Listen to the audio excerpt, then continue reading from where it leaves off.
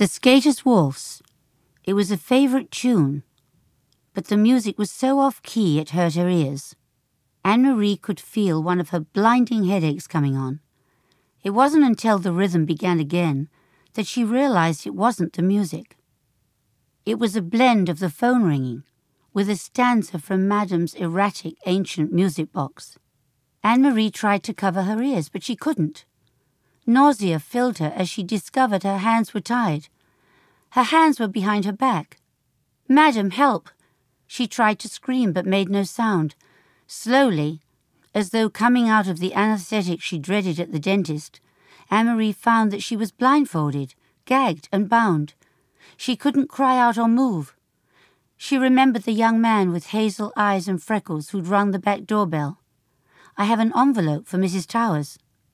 At the precise moment she'd unlocked and opened the door, the front doorbell had rung. Freckleface hadn't minded waiting outside while she dealt with whoever was at the front.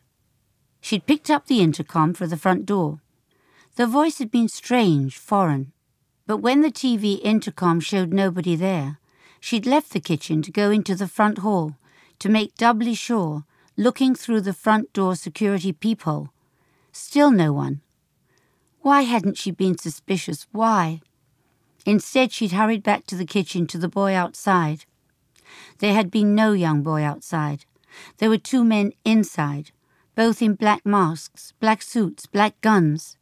They'd forced her up the stairs, one black-gloved hand around her mouth toward Madame's closed door. They hadn't expected anyone to be there. One brute had tried the door and found it locked. "Open the door or we'll kill your bitch of a maid." She moved her head back and forth in torment, and a miracle happened. The blindfold slipped down. She could see. She was in the antechamber to Madame's bedroom.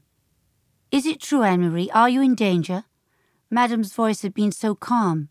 Even as the glove had been removed and she'd sobbed there was a gun at her head, and the other brute had shot a hole in the painting she had always been so attached to. Madame had unlocked the door, her beautiful dark hair loose over her shoulders. It was the last thing Anne-Marie remembered. One of the bets must have knocked her out cold.